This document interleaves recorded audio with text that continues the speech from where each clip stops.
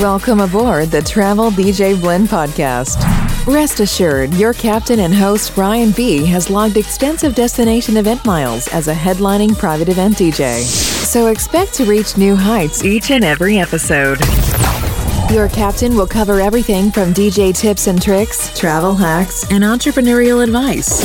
Keep your seat in the upright position while we bring you interviews with industry pros, pop culture commentary, and of course, music recs. The perfect blend. The fasten seatbelt sign is on, as we will likely experience turbulence from knowledge nuggets and truth bombs being dropped regularly. You're going to need your tray table, as taking notes is optimal. Smoking is prohibited on this flight, but your mindset shift will be fire. Your crew will be elevating the conversation and challenging the status quo. We know you have a choice when you fly this high, and we thank you for choosing the Travel DJ Blend podcast. Here's your captain, Brian B. Enjoy your flight.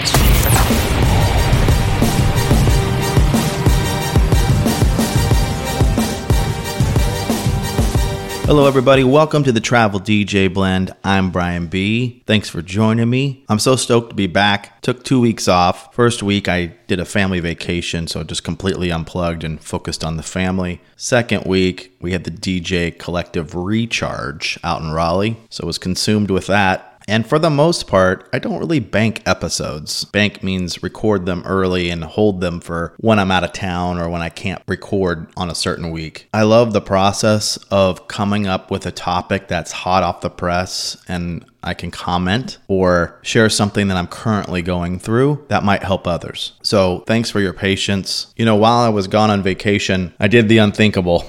I reinstalled Facebook on my phone. Terrible idea. I realized after the trip why I took it off in the first place. You talk about a time suck. Now, I had the time for it to be sucked away because I was sitting at a pool or in a pool and at times would just peruse. And of course, I'm a part of many DJ groups. I'm connected to many DJs. So the chatter has been brought full circle into what a DJ should be getting paid. And I think this stems from an overarching issue that DJs are facing where clients are looking to negotiate what you're throwing out there as a price. They're also shortening the window from when they book. And recently, one of the biggest voices in our industry, who I respect immensely on a lot of different levels, but we couldn't be further apart on the issue of should a DJ's living wage be given or earned? Which is what I'm entitling this episode. I'm going to hit you with some hot takes here after a quick message from one of our podcast sponsors. Hey, private event DJs, are you still planning your clients' events with a Google Doc or a Spotify playlist? If so, let me help you out. Vibo is a music and event planning app for your clients that I've been using for years. Not only has it been a great perk in booking my services, but it's the only tool that has ever been mentioned in client reviews. Vibo saves you time. It syncs your music from your clients' requests in seconds, and it integrates with your music software of choice. Now here's an exclusive offer for my podcast listeners. Save $10 off your first month subscription by entering the promo code DJBrianB when booking your free demo on Vibo's website. This one small change will level up your business. Visit ViboDJ.com, enter the promo code DJBrianB, and book your free demo today.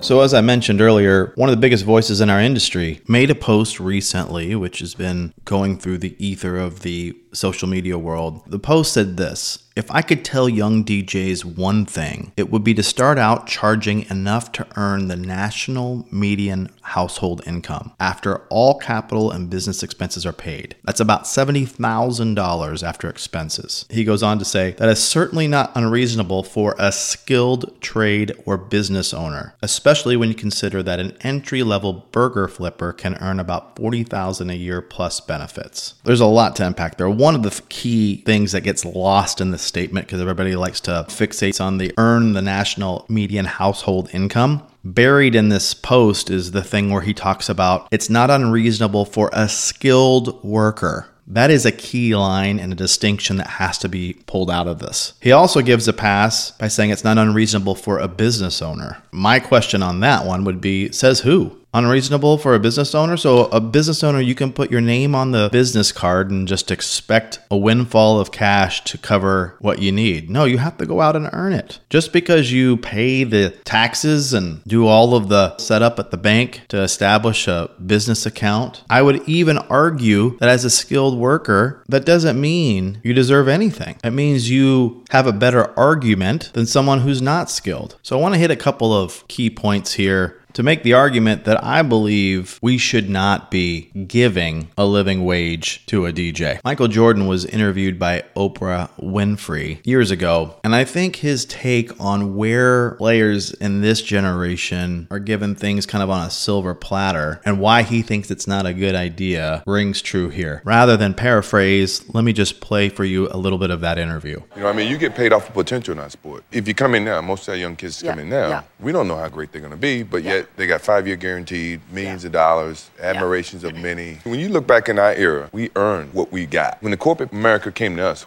we had a game that could validate their admiration and sponsorship and all that, Now they get that before they play one game. Yeah. So you're rolling the dice to see if this kid's ever going to be good or not. So in essence, you're paying the kid off of potential that he may be great. You don't think that's good?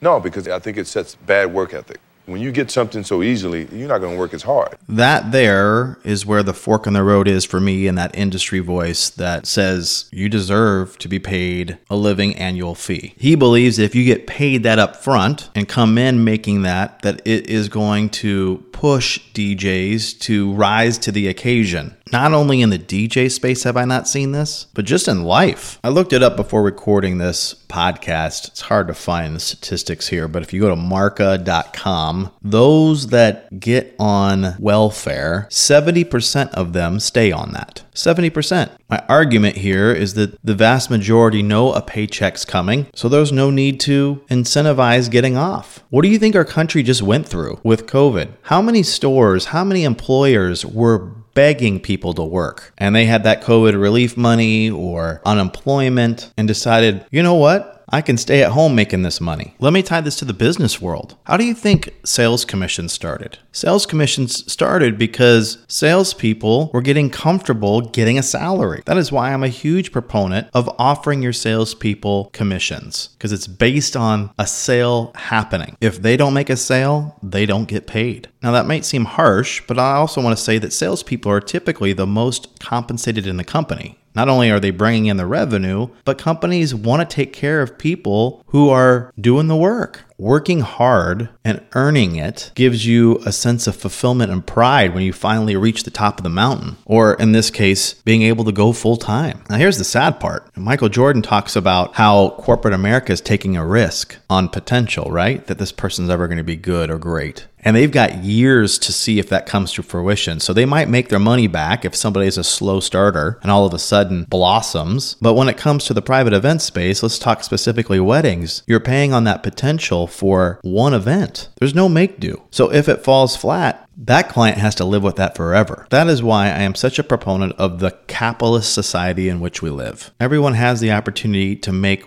as much or as little as they want. A couple other things I want to address here, and I'll get to those after another word from one of our podcast sponsors. True confession time. In 2010, I had grown my performance team to 13 DJs, and we were about to hit 7 figures in revenue for the first time. In a small town, no less. 15 months later, we were down to 3 of those 13 DJs, and I was blaming everything and everyone. It took years for me to realize that it was my leadership, company culture, and ultimately me that were the problems. If only Brock Barton Lifestyle Leadership Coaching had been around. Lucky for you, it is available now, and to me, this is a game changer for our industry. After everything we have all experienced in the last few years, health and wellness has never been more important.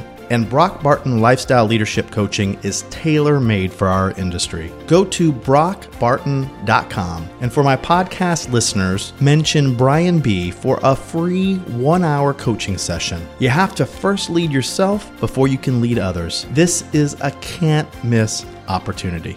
I wanted to be sure to address the skilled worker phrase in this person's post. This person often makes references to other professions where there is a baseline of the skill, whether that's passing a license test or so many hours having been worked before they're awarded the title of being a professional or a licensed professional. When you have that in your industry, absolutely a minimum should be set. In the creative space, there is no industry standard. And I honestly have wrestled with this for years of like, could there be? I don't think there can, because art is very subjective. From the music side, it's interesting. If you watch Jimmy Fallon's Tonight Show, there's a segment that he does every so often where he has the Roots playing on elementary school instruments. And I would argue that when the Roots do it, they sound better than some people who try to do it on normal instruments because of their skill level. I wouldn't even say that equipment is a baseline, because skill can overcome bad equipment or things that are thrown their way. For some reason, this voice in our industry wants to circumvent the 10,000 hours that Malcolm Gladwell references in his book, The Outliers. If you haven't read it, he says that it takes about 10,000 hours to become competent in a skill. Now, does that mean that there aren't exceptions to this? Absolutely not. I think the TikTok generation, where you get one video that goes viral and all of a sudden you're getting calls and you can demand a rate that is on par with some of the most skilled people out there. That does happen and is happening. But even DJs that are in our space will say that there was a fair amount of luck that was involved in that with the algorithms and such. So if you're banking on that, don't hold your breath. The vast majority have to do it the other way. All right, I have another hot take after one more word from one of our sponsors. Hey DJs, real quick, Brian B here with a tip. One of the hottest DJ music pools right now is Heavy Hits. Are you familiar with it? You need to be.